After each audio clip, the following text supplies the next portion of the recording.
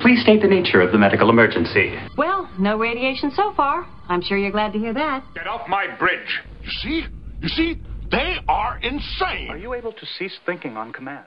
Sir, I protest. I am not a merry man. I don't know about the rest of you, but I feel lucky today. What, is there an echo in here?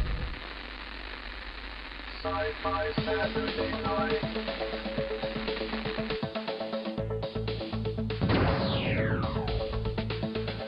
Exterminate! Computer, status report. Don't blink. Don't even blink. Blink and you're dead. No! Wrong!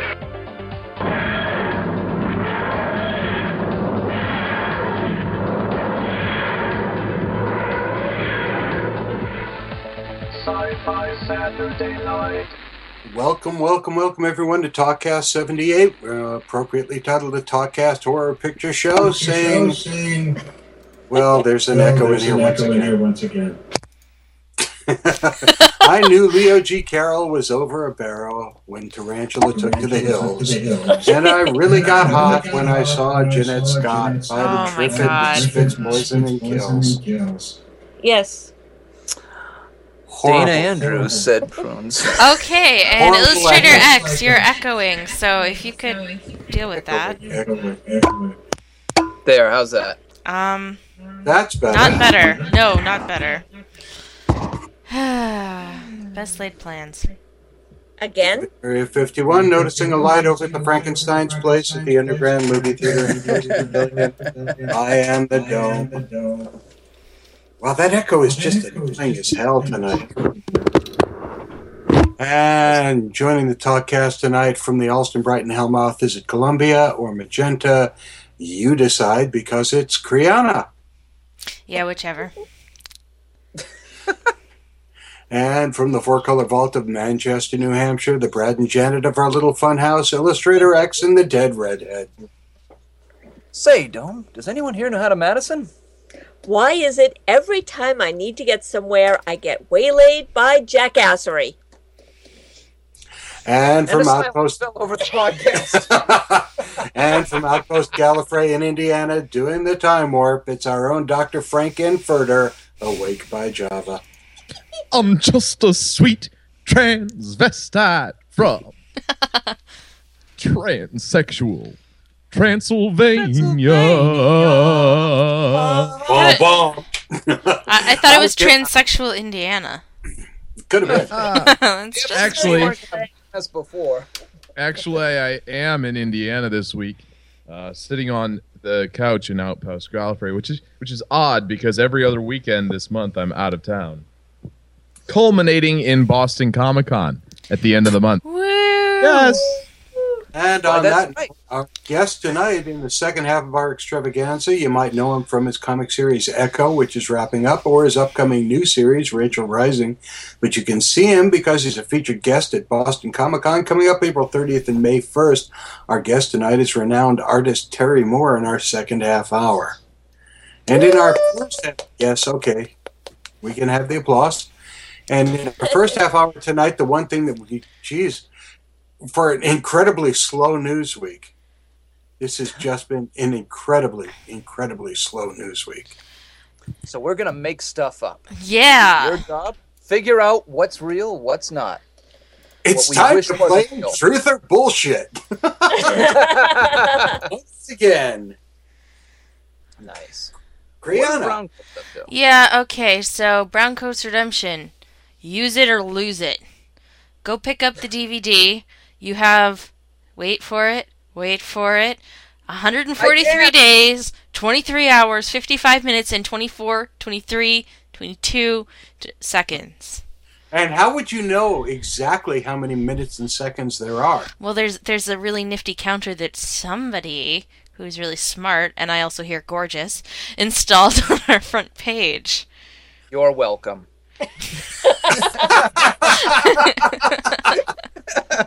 Yes, Mr. Technophile himself. Hey, never let it be said that he doesn't know his way around a CMS.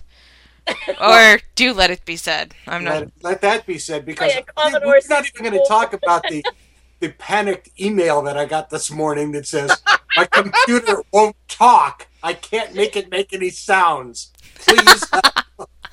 Did you try the mute button? No, I had tried the hockey stick and the baseball bat, and then it started. Oh, so you used the Teenage Mutant Ninja Turtles version to make it work. Good job. Anyway, you can use the coupon code SFSN2011 for $1 off Browncoats Redemption. That's the new Blu-ray edition. And I've got a better deal for you. If you'd like to come and meet the producer, director, and the editor of Browncoats Redemption at GraniteCon May 15th, and get them to autograph their copy of it, you can buy it right there at the Sci-Fi Saturday Night Table, May 15th at You GraniteCon. can? Who's stocking this?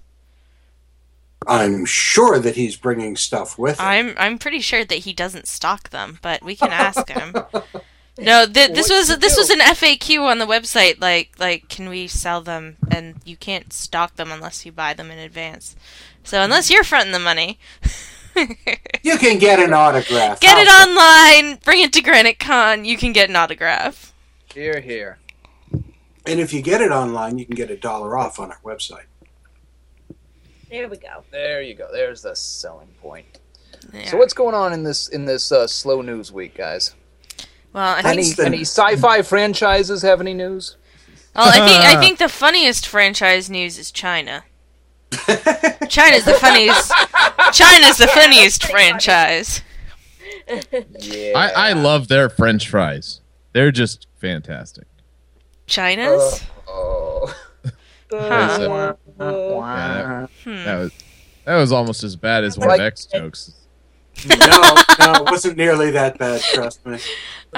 Anyway, so this week, China has banned all time travel TV shows or films because, and I quote, they're mostly made up.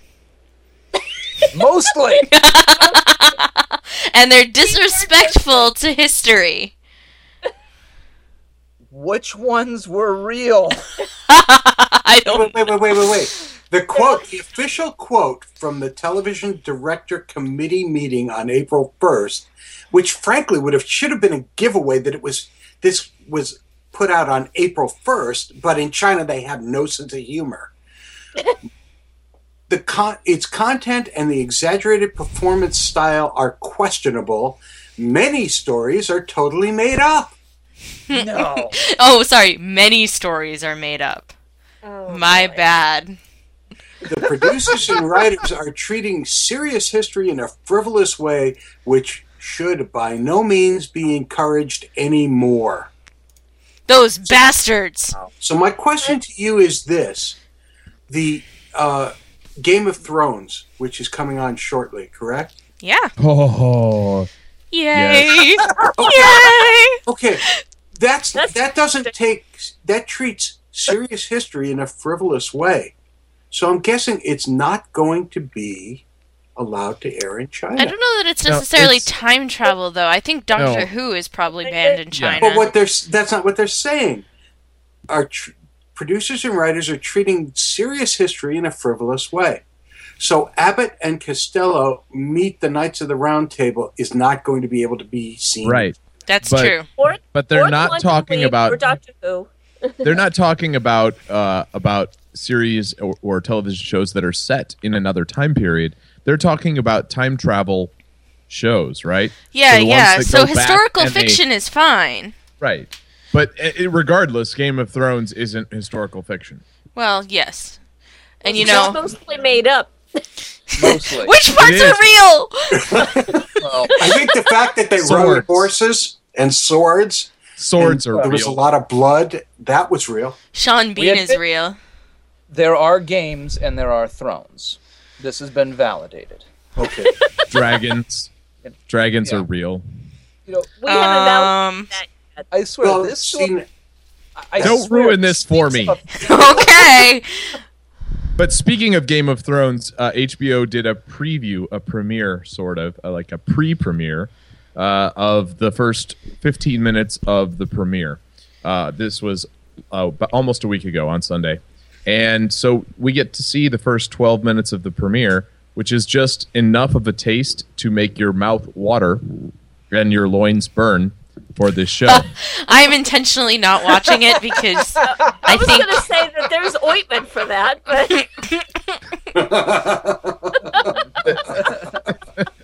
It's going to be such a good show, and I'm just beside myself.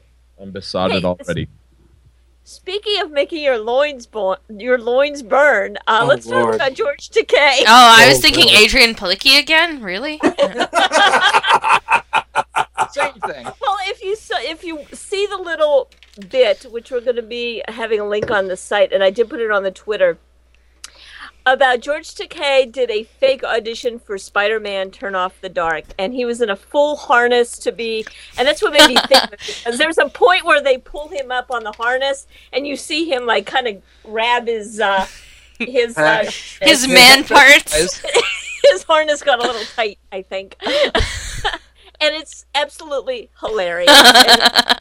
He was actually pushing his own musical that he's going to be in, which I believe is called Assessment. Oh, who cares what it's picked? So I'd go see anything George Takei's in, to be honest. But it was just absolutely hilarious. So if you haven't seen it, it's only like 2 or 3 minutes long. It's worth the time. You sure he's not like Johnny Depp's understudy for Dark Shadows? I'm sure. Okay. I'm sure.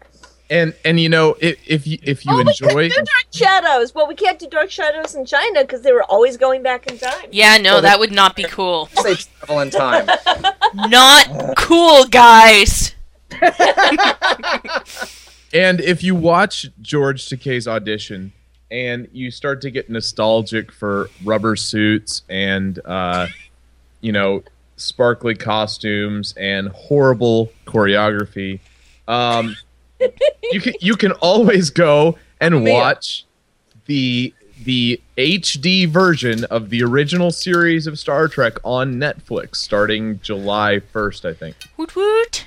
Which would be a waste of your time. But if you go and watch The Next Generation... Yes! Oh, excuse me! Amen to that. Whoa! And if you're a completionist, you can also watch Enterprise, though, Why? Are you serious? I'll pray for your soul. Thank you. Yeah. Enterprise. So, but all of the Star Trek, every single series is coming to Netflix either in July or I think Deep Space Nine is the only one that's going to take until October. Yeah. Before it's on there. Oh, and will I ever get through the summer? And the original series and yeah, that would be better. Yeah, thank you. The original series and Enterprise are going to be in HD. So there you go. How do you have HD original series? Do they even have cameras that shot at that resolution? Because they shot on film. And they can go back and take the They absolutely original. can. And They were sharing cameras with F Troop. They were done at Desilu Studios, so yeah, they absolutely were sharing studios with Probably F Troop. were, you're right. Nice. What else? It's interesting because Jonathan Frakes just did an interview, and in the interview he talked about a lot of things. He talked about his producing Bar Karma and directing part of the new Bar Karma series.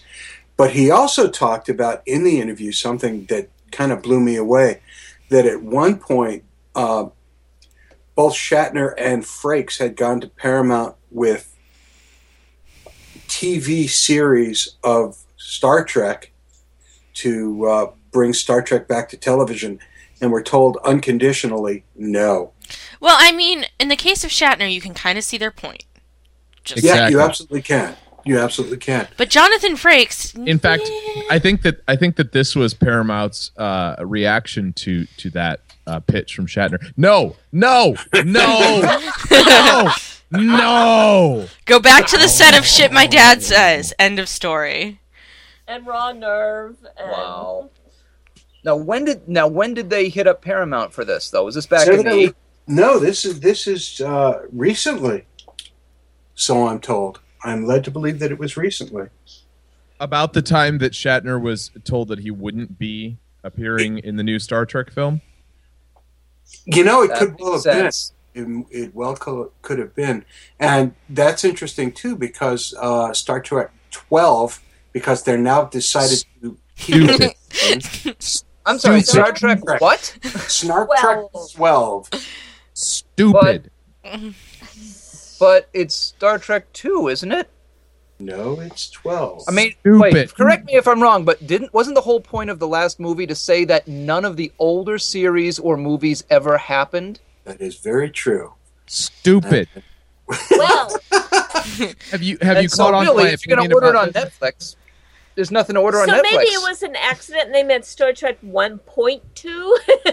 No, Or yeah.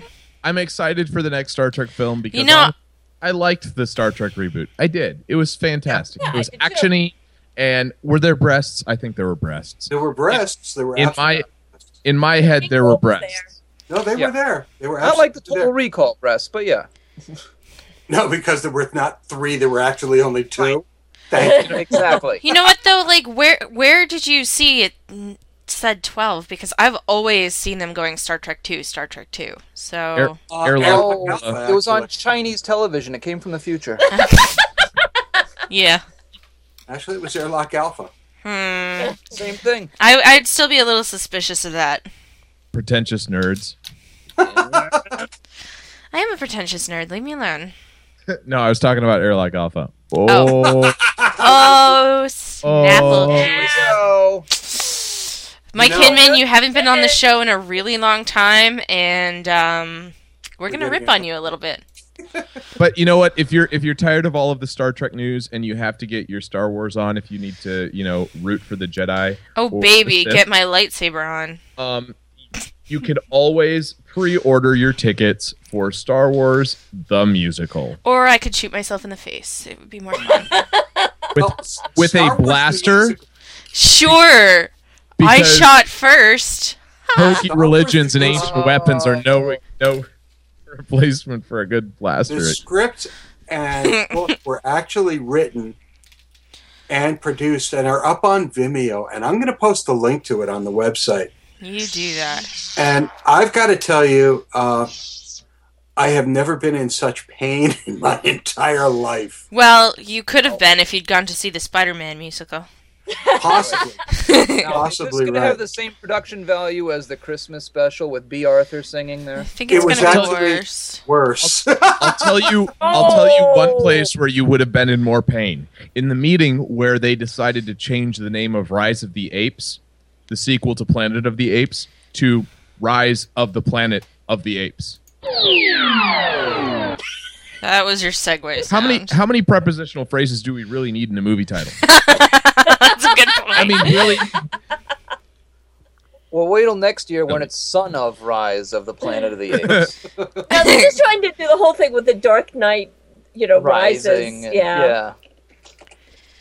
Which we are not talking about today, but there's some news coming out of the Dark Knight Rises that sounds really good. It's already been revealed that the nemesis in the movie is going to be Ra al whatever his name is. Ra's al Ghul. Ra's al Ghul. From the First movie. So Well, no, they said he's going to be in a flashback sequence. yeah, something like that. Something like that. Which, I mean, again, if you read the comics, the whole point of the character is he does keep getting killed, and then they put him in a Lazarus pit, which is basically Epsom salts. And when he comes out of it, he's alive again and ready to take on Batman. With his skin fresh and new and glowing. That's right. Smooth like a Really baby's fresh. bottom. Absolutely. Smooth Hey, as a I baby's got something bottom. I want to bring up to the group. IO9, which is a website that I kind of like a lot, Yeah. put together a post 10 sci-fi films that are better than Serenity and The Empire Strikes Back. Okay, well, I think you need some Combined? background on this. Hang on. You need some background on Okay. this because Go they ahead. did a March Madness sort of thing of sci-fi movies, and regardless of whether I agree with their original picks, Serenity and Empire were the last two standing. Absolutely. So that's where that came from. Okay. However, their subsequent picks are complete bullshit. Oh. Can we run them Such down? as? Wait, Zardoz? Go ahead, run them down, Dome. Okay. From 10 to 1. 10 to 1. 10 to Okay, 1. Number 10 is Inception. Woohoo! What? Wow. Seriously, one of the best sci-fi movies ever, and I will stand by that. A good science fiction movie, no question. But better than Serenity? Please. I'm not sure. Number 9. Number 9, Stanley Kubrick's A Clockwork Orange. Absolute bullshit. Oh, and there you're absolutely wrong. Because I think that one sits right up there with them. There's nothing science fiction about that movie. It's crappy dystopia. Yes, it is, and it's fantastic. And I hate it. I hate I'm on board. Kubrick, but I love that movie. I hate that movie. Okay, you're entitled. All right, next. Number 8, Children of Men. What? I'm not Never there. saw it. What? Not there at all. I don't know that it fits into this list, but it is one of my favorite movies of all time. I never saw it. Serenity was better than Children of the Corn. I'll give it that. I read the book, and it was a crappy book, so... The movie was fantastic. The movie was good, and the comment that they made, it's a stylish film that treats the audience with respect. I'll give you that much. Better? I'm not sure. Number 7, okay, you're sitting down. Wall-E. What? We never saw it. It might be. Still. No. Right? Sorry. Stupid. No. It may be the best film of all time. Stupid. What is Stupid. Okay, Redhead, just reach over and smack him in the head. So this We'll is basically... One more time, Two Java. RoboCop, One more right? time.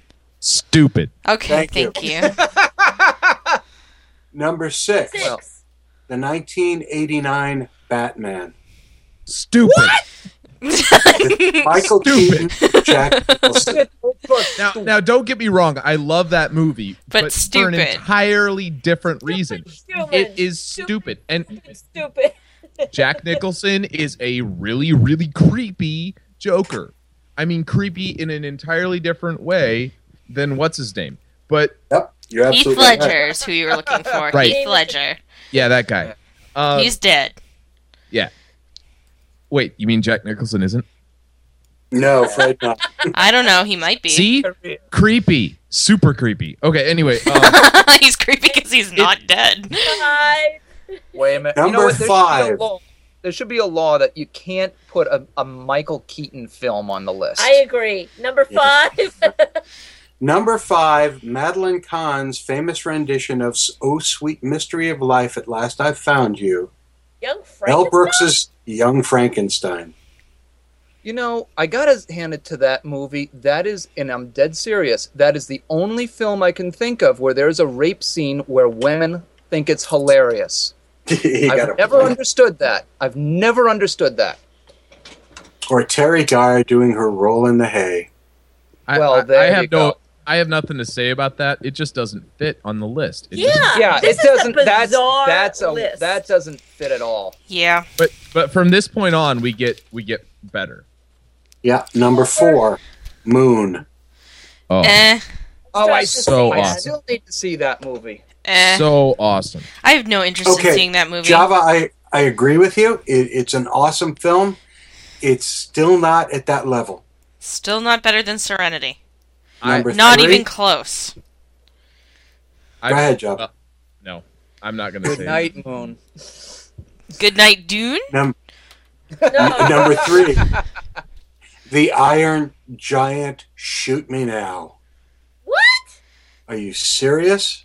The Iron Giant? This list? a person who was born after 1980. Clearly. I was born after Clearly. 1980, and I Yeah, still we think know. it's crappy. Yeah, and we found your list. I think the Iron Giant. I wouldn't put it in the top 10, but it is a fantastic This is such movie. a weird list. I agree with the Iron Giant being on the list, but not at the level where it is. It should be up in the 8s or 9s or 10s, but not So number 3. So you're saying it is better than both Serenity and Empire? No. No. I'm not. So then it saying shouldn't that be at on all. this list. It should be down at the bottom of it, down in the 9 or the 10. No. These are all movies that are supposedly better than Serenity and Empire. I don't know what crack this person was smoking that made the list, but Okay, so Such we're going to go 2 and 1 now, and in my mind, both of these could be perceived as at that same level. Alien, the original. Okay. Alien is an awesome movie. I'm okay with that. It's a mystery movie. It's a freaking horror. scary movie. As long as it's only the first one. Right, just the first one. Right. Yeah. It scared the crap out of everyone. They referenced it on Community. Yep. Yep. It has Harry Dean Stanton. That's right. Yeah, And and it a has bad movie with Harry Dean. Yeah, you can. And I could list them, but I won't. Okay, and the only other film in this list that I think could just sit at that level with them, Repo Man. Blade Runner. Yes. And the cool thing was, and they were smart about this, director's cut, final cut, even theater cut, doesn't matter. It's a 30-year-old movie that looks like it could have been made yesterday. Yep. Even with the Atari billboards? Absolutely. Sure. You shut your trap. Do not disparage Blade Runner. So now I'm going to say something that is not going to make me very popular right now. Okay. I love Serenity, and I love Firefly, but I don't think that Serenity is as good a movie as Empire. Well, that's beside the point. They were just the top two. But see, that's the point. Right. I don't see why Serenity is up there. Serenity is a great film, but it's fan service. It's not. It doesn't stand on its own. It stands in addition to Firefly. I think it stands on its own. It totally is. I don't think that if you evaluate it as a movie separate from the series, it fits into the same category as Empire and Blade Runner and Alien. I don't think that it goes. We had never seen Firefly when we saw the film Serenity. We saw it in the theater going in cold, which is why the whole thing with Wash, it was like, no kidding, didn't have the emotional impact. Yeah, and everybody else in the theater is screaming. We went over to the studio, and I had to take the phone, and Kriana, you were unintelligible. My God. It works. It does work as a film. It's just I think you're right. I think that it's not an epic film. I don't know. Time will tell. Does that mean you agree with Fire Walk With Me is just a fan-serving film? I didn't say fan-serving. I just don't think that the writing. I don't think that the story and the writing and the filmography of that movie fits with Alien and Blade Runner and Empire. I don't think that they're in the same category. I love it, but it doesn't. I don't connect them at all, and I don't see why they're in the same list. Well, like I said before, the only reason they were ended up in the same list was because of the way the bracket was designed. Hang on, let me pull up the bracket so you can see what the pairings were and why Serenity made it to the end, because it actually did totally make sense. I'm sure it did, but I just think that putting it up as a film that, I mean, some of the other films were way crappier. Okay, hang on. Here is the entire list. So walk through what Serenity was up against. All right, hang on. It's still loading. It's quite large. I mean, here's the thing. I've already slammed Airlock Alpha, IO9. Stupid. All right. So first of all, Serenity beat out Spider-Man, duh. Okay. And then it beat out E.T., duh. Okay. And then it beat out Back to the Future. See, I don't know about that, because I think that E.T. is a way better movie than Serenity. And then it beat out Terminator. And then it beat Blade Runner. Serenity beat out Blade Runner. It's just an internet poll. These people aren't necessarily smart, cultured, or educated, or have ever seen Blade Runner. No, because if it was a comprehensive list, we'd have Heartbeat starring Andy Kaufman as a robot. Whoa! Don't you diss Heartbeeps. Don't you diss any film Bernadette Peters is ever in. Okay, wait a minute, though. This conversation is over. Thank you. But some of these films that ended up on here for the original, 32 or whatever, some of them I've never even heard of. Some of them are just weird. You've got things... Forget it. You've got things like Total Recall makes sense. Star Trek makes sense. And you've got something called They Live, which I've never heard of. Oh, God, no! They Live. It's a Stephen King movie. You've got something called Primer. You've got Gattaca next to Wall-E. Primer is a movie that you should all see unless you're in China. You've got Donnie Darko. You've got Donnie Darko's a fantastic movie. But is it sci-fi, really? Yes, it is. Yes, it's about sci-fi. time. It's totally Okay. sci-fi. I mean, Escape from New York, really? That's in your top 32 sci-fi movies? Escape from New Jake York? Bliskin? Oh, man. Come on. Wait a minute. He's going to diss an Andy Kaufman film, and you're going to diss Jake Bliskin? You think it belongs right up there with Forbidden Planet? Snake Plissken? Snake Plissken, dude. Of course it's Snake Plissken. Well, you know, You can't even get the name right! The only thing that I'm going to say is that none of these movies, hopefully, will be able to compare to the Ender's Game movie, which is in pre-production, because the things that they're talking about, I mean, they are spending so much time talking about this movie. They just released a huge amount of information about how they're thinking about filming the zero-G scenes, which are essential to the plot of the story. And, you know, they're treating it with a lot of respect, which makes me hopeful. That's always a good sign.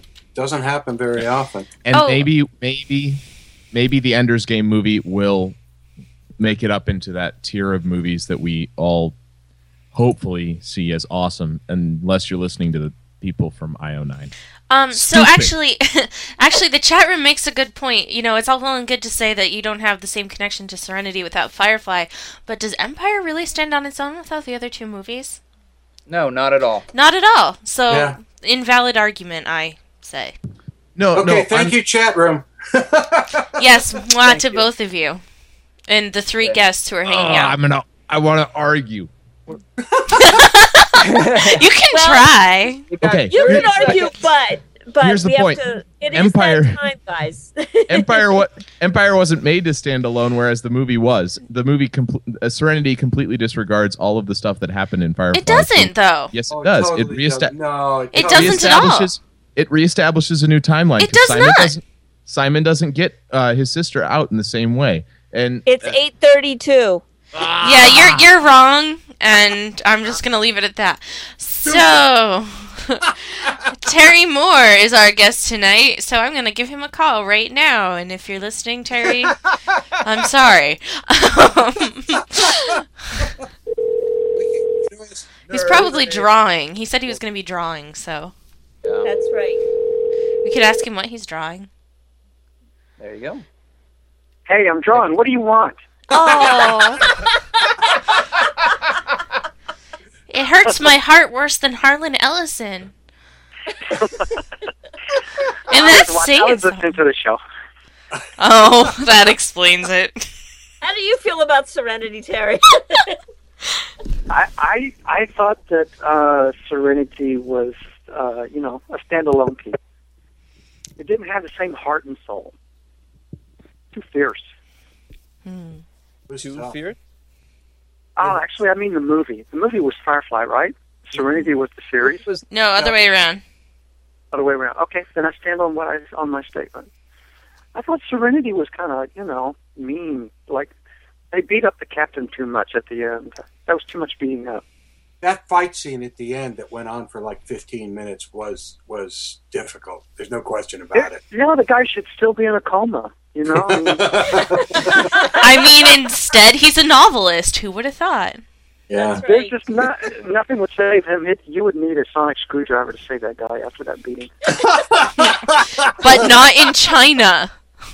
Yeah. Because they don't allow them in China, evidently.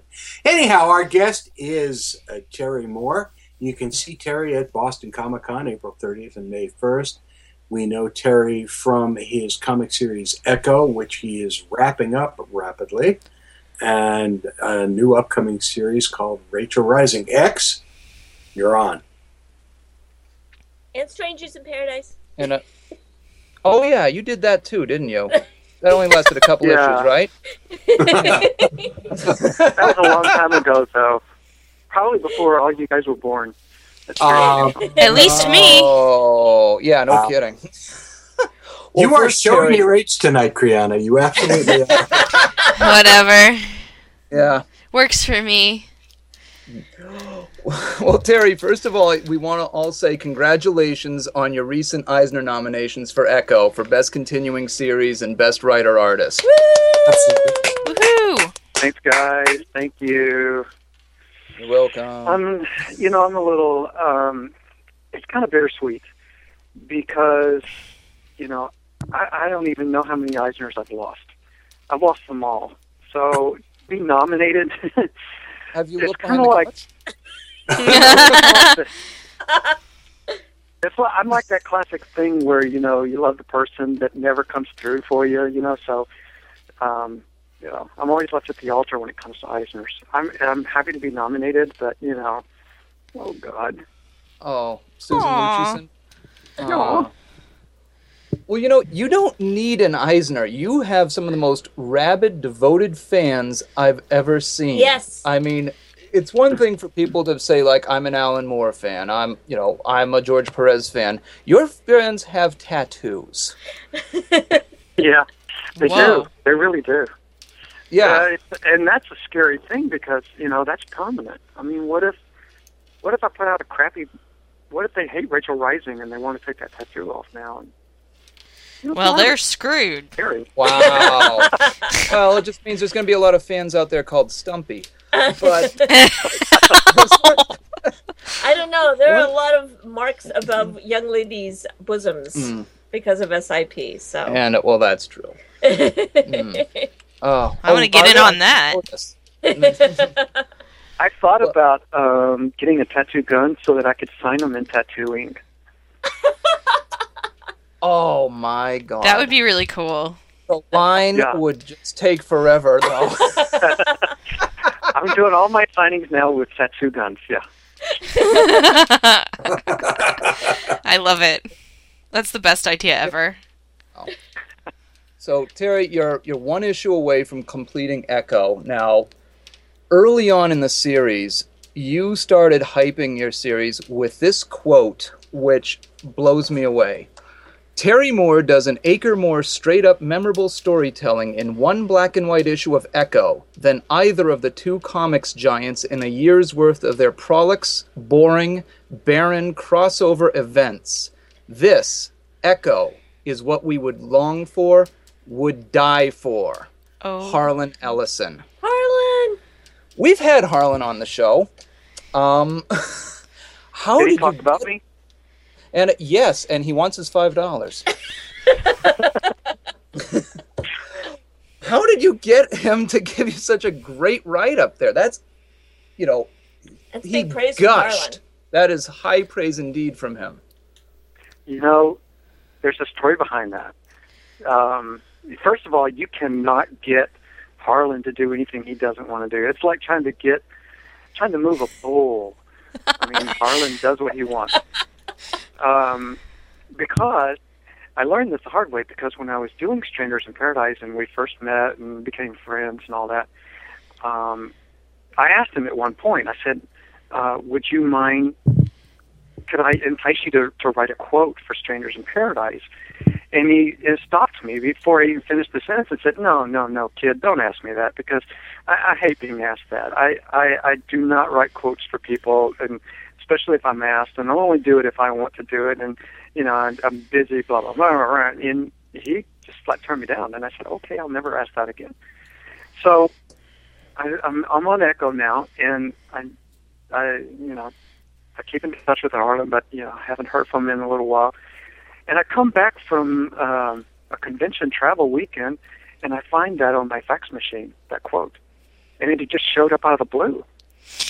And I call him up, and I say, my God, Harlan, what are you doing? And he says, I don't have time to talk. I'm making a sandwich. What do you want? And I said, this quote is just unbelievable. And he said, well, you deserve it. Can I go eat now? Yeah, that sounds like him. Oh, I mean, that's my story behind the quote. So I print it proudly because it was hard-earned. I guess so. Or a gift from the gods, a gift from the writing gods. That's right. For our listeners who have never read Echo, how would you just sum it up?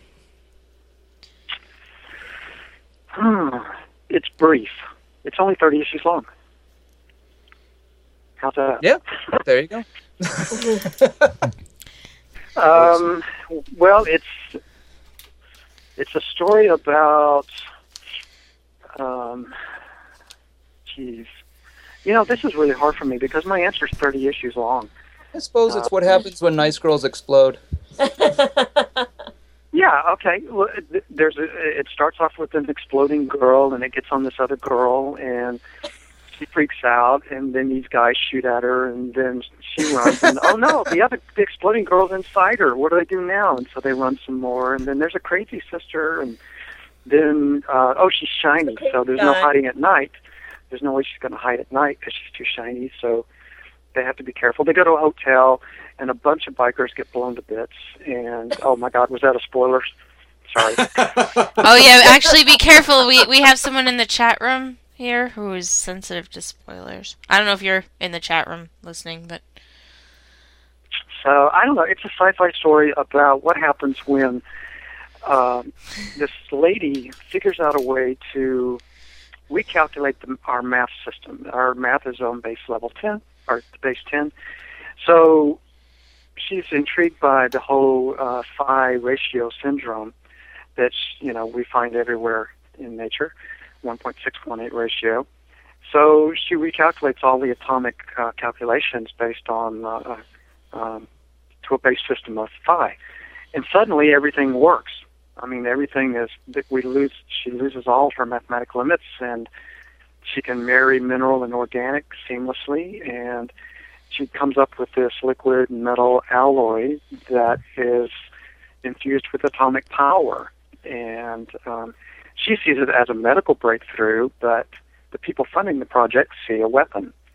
And that's kind of where we start on page 1. We catch a moving train or an exploding train, however you want to look at it.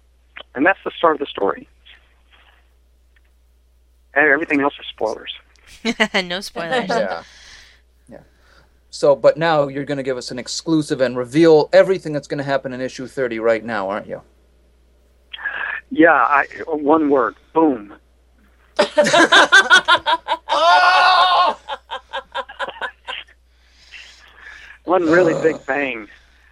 I mean, how many people get a chance to blow up the world? I have a chance now to blow up the world in issue 30. I'm seriously thinking about doing it.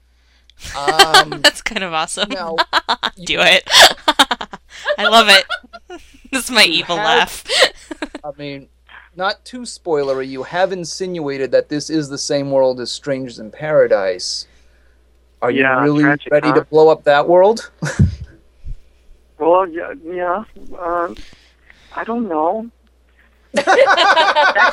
You can always retcon it later. First thought? I mean, that's your first thought. True. You're not saying, hey, spare America, spare Europe, spare China. You're saying spare Francine? That's it? Screw America, screw Europe, whatever. You know what? I'm voting. I'm voting for Strangers in Paradise. Spare Francine, please. Okay. Well, that's all I really wanted was somebody to talk me out of it. So thanks. Okay, cool.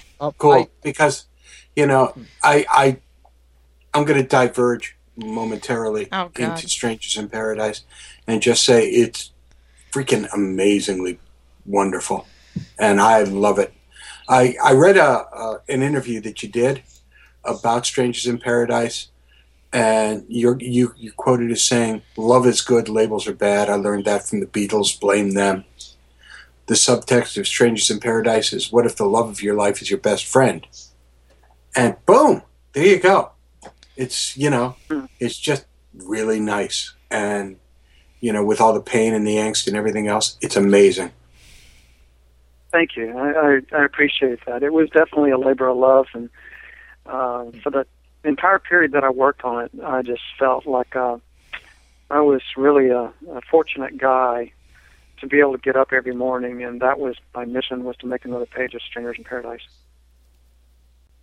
I get it. Yeah, I get it. It's and people who read it, because I have a couple of friends at my job who have read it, and they just kind of go, when they heard you were on, they went, oh, have you read Strangers in Paradise? I'm like, well, yeah. And they went, so, what? And they look at me with these eyes and go, what did you think? Because that's in the long run what Strangers in Paradise and what Echo does. It takes the writer and grabs them into, what do you think? Mm. And it works. Oh, nice. It's the whole thing kind of started because I was thinking about people I kept seeing but didn't know anything about. That's really kind of what started Strangers in Paradise, was going through for several years just noticing people and wondering what they were like and what their life was like, and my imagination started running off with me, and so I decided I wanted to write a story about an ensemble cast that with the kind of people we could actually meet, as opposed to iconic people or heroes or larger than life people, but more like normal people with a lot of flaws and good days and really horrible days and things like that. So that, I don't know, because I was thinking about certain kind of people that I had a lot of questions about, and then just trying to write about people like that. Obviously, there were a lot of question marks in this, a lot of question marks about the people and what they might do next. I was always delighted when I was writing Strangers in Paradise, and the characters would surprise me by what came out of their mouth.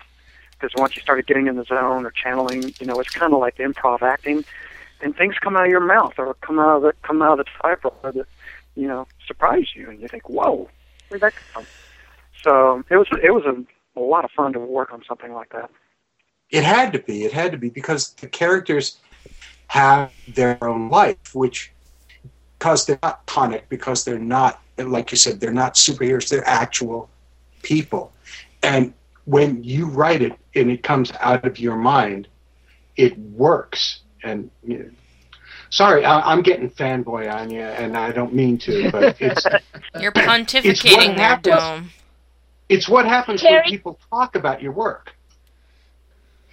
Speaking of how these came about, Terry, how did Echo come about? Was it something you saw in, New Science magazine, or what kind of got you interested in this whole idea of living metal suit and... the whole metal living suit thing and all that was really very, very downstream of the original inspiration. The inspiration was taking the whole phi phenomenon and applying it to Einstein's universe.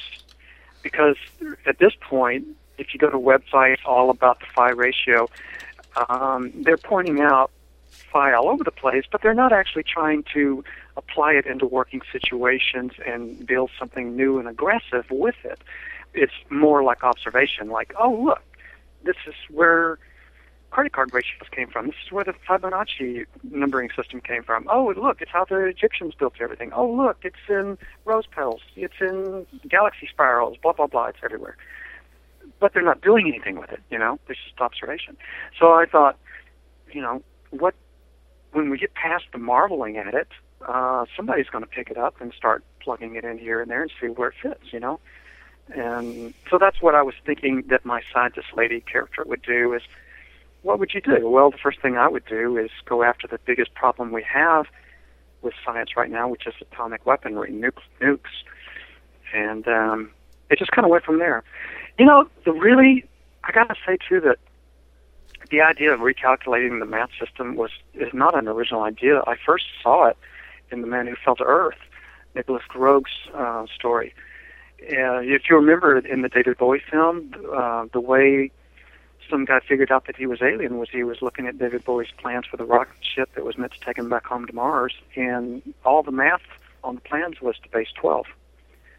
And it worked. Oh, wow. Yeah. And that just stuck with me all those years, How long has it been since I've seen that movie? 95 years or something, and I always thought that was very clever, I can't that say movie that's was one actually of the things made. I do remember from the movie. It was made during the Civil War. Yeah, that movie was actually shot by Matthew Brady. But, yes. Anyway, the idea stuck with me, and later on, and I needed something after SIP. I wanted something really different, and I love sci-fi. I grew up loving the guys from the 50s and 60s, and I love that kind of sci-fi where it stays terra bound. That the Earth is weird enough if you look in the right corners. I didn't need it to space fantasy. You can get the bejeebies scared out of you right here on this planet and get in way over your head. So that's where I wanted to stay with it. Well, now speaking of that, your new series that's going to be debuting in a few months, Rachel Rising, is a horror series, right? Yeah, it came out saying horror, but maybe I should say supernatural, because horror implies gore, and I'm not. Well, I love gore just like you guys do. I mean, you can't get enough gore, right? But I don't really want to. I can't. People are. I mean, who doesn't want to look at gore day and night, 24/7, right? But I don't think. Maybe I'll soften that and just say no. It's really more supernatural, because it has a tender side to it. And tender gore. Yeah, okay. It's tender gore. It's a new category. It's a new. So it could be described as the squishy stuff, tender gore.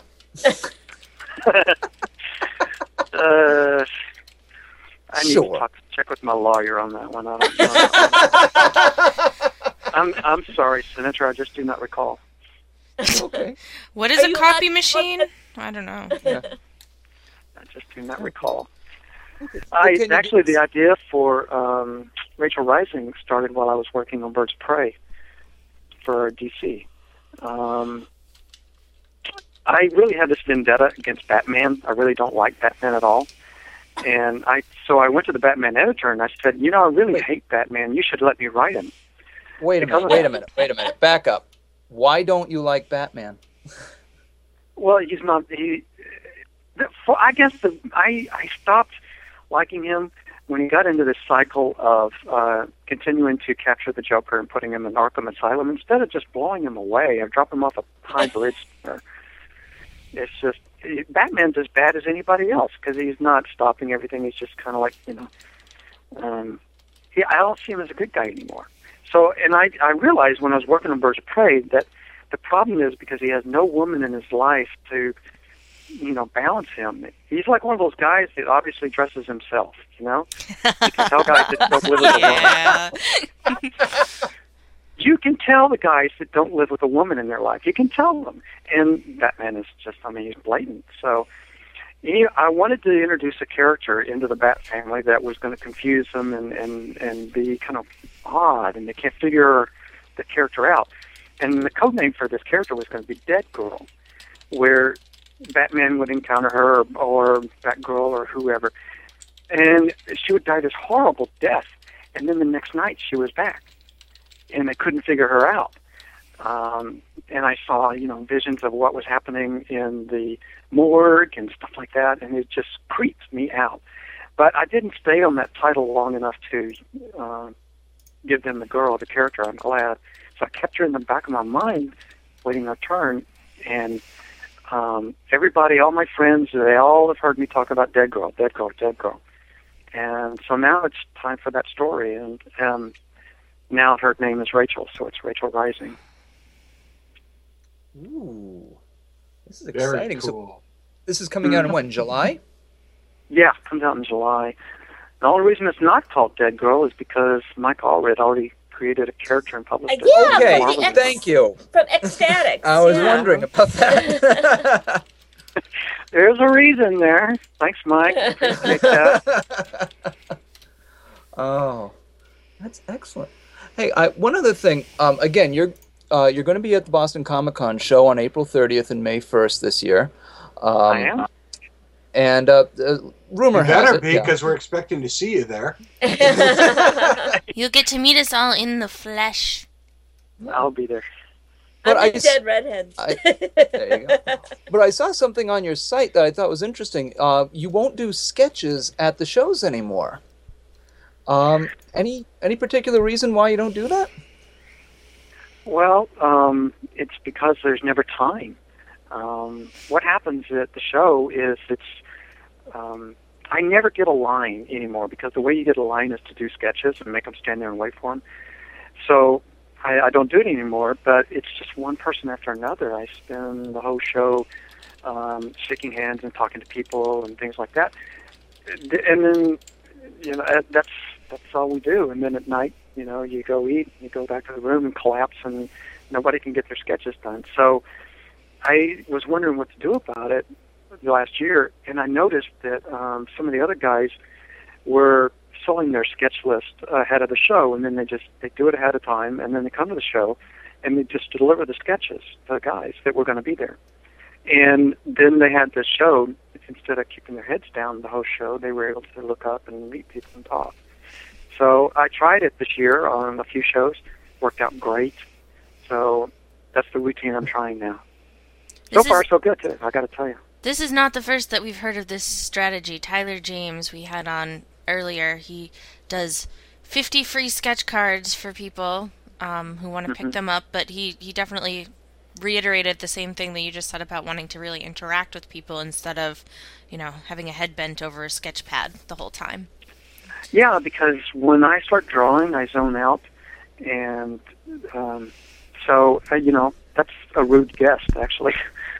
So it's better for me if I'm not drawing at the table. Otherwise, it's trying to get me to talk is hopeless. Wow. Well, I am a proud owner of a Kachu as a vampire mermaid mummy, and I have the only one, and nobody can have it. What was that? Is that a real sketch? Did I really do that? It's awesome. I think it was at the Small Press Expo about 1 million years ago. I have people so jealous of that sketch. Oh, that's bizarre. I didn't know I'd done that. Was I great? I have to show you. If you want, we can scan it and send it to you for your site. Yeah, okay. I'm kind of afraid to see it, but okay. Oh no, it's awesome. Are you kidding? Every time we walk into the house, they show it off. Trust me on this. You know, Dead Redhead, you should scan it, have it printed nicely, and give it to him at Comic-Con. Oh, okay. I'm kind of afraid to put it on the site because somebody might get a tattoo of it.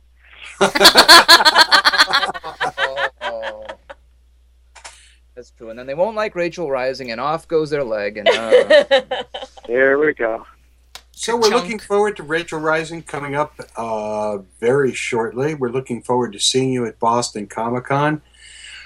Anything else you got coming up in the near future, Terry? Actually, there is. It's so funny that you mentioned that. Thank you for asking. Not a problem.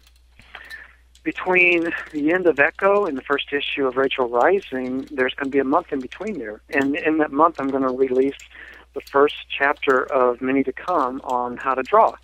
And the first chapter is going to be how to draw women. Oh, that's just not going to work at all for you. Come on.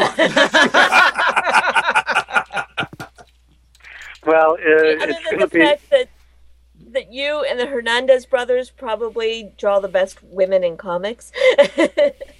I would never say that, but I'm so glad you said that. Thank you. Wow. That chapter is going to be a lot better than my pathetic two-sentence chapter on perspective, which I have no clue how it works.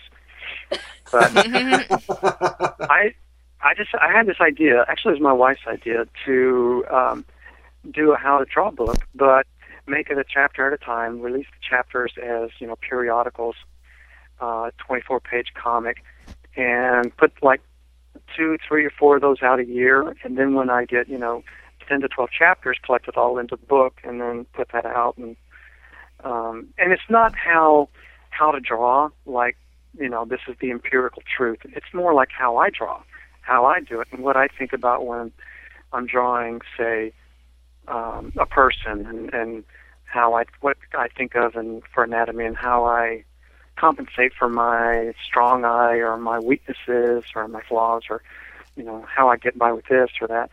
And I more of a practical thing for working cartoonists to. So that's going to come out. So that's going to come out in the next month or so. Yeah, that'll be out in June. So we're going to look for Terry Moore's How to Draw Women. I always wanted to know how to draw. I like women. Sounds good to me. Yeah. Are you going to say "and" on that note now? Because I can start the music. And I was just about to say, and on that note... Is it a C sharp? Oh. It's a C flat major. Oh. E flat. It's the coming up calendar. Well, speaking of the Boston Comic Con, next week we grill Colin Solon with your questions, quizzes, and queries about this year's Boston Comic Con show. Then on April 23rd, filmmaker Thomas Gofton returns to celebrate the conclusion of his web series Mind's Eye. On April 30th and May 1st, meet the Sci-Fi Saturday Night cast and someone by the name of Terry Moore at the Boston Comic Con. On May 7th, our author's special series returns, our Robert Anton Wilson tribute featuring Disinformation and Dangerous Minds founder Richard Metzger. Woo! On May 14th, Mike Dougherty and Andrew Marnick give us the latest news on their charity film Browncoat's Redemption. And on May 15th, meet the Sci-Fi Saturday Night cast at the Granite State Comic Con. Sci-Fi Saturday Night is the official podcast of the Boston Comic Con, coming up on April 30th, and of Comic Art House, your one and only source for original comic artwork. Visit Bob and Kim Shaw at comicarthouse.com for the best deals on original art from dozens of your favorite artists. Sci-Fi Saturday Night is one of the official podcasts of the Granite State Comic Con, coming up on May 15th. Tonight's outro music provided by Zenoise. Pick up their CD, The Benevolent Beast, on iTunes, and see them at the Jam Factory in Manchester next weekend. Dome? I want to thank our guest, Terry Moore. It's been an enlightening half hour with him. And I want to thank the crew from the Austin Brighton Hellmouth outside of Boston, our sweetheart of the soundboard, Kriana. I'm having a little dance party right now because this is the most smoothly the coming up calendar has gone since I don't remember when. Yarg. Yarg. And from the Four Color Vault of Comics, great thanks to Illustrator X and the Dead Redhead. Dome, if I was any closer to you, I'd be in back of you. Oh. Ew. And from Outpost Gallifrey, our gaming editor, thank you, Java. I'm signing off and shipping out, but not to another time zone because I might be in China. And from all of us, this is Dome saying, Genie, shared pain is lessened, shared joy is increased. Thus do we all refute entropy. Good night, everybody. It worked! It worked! It worked!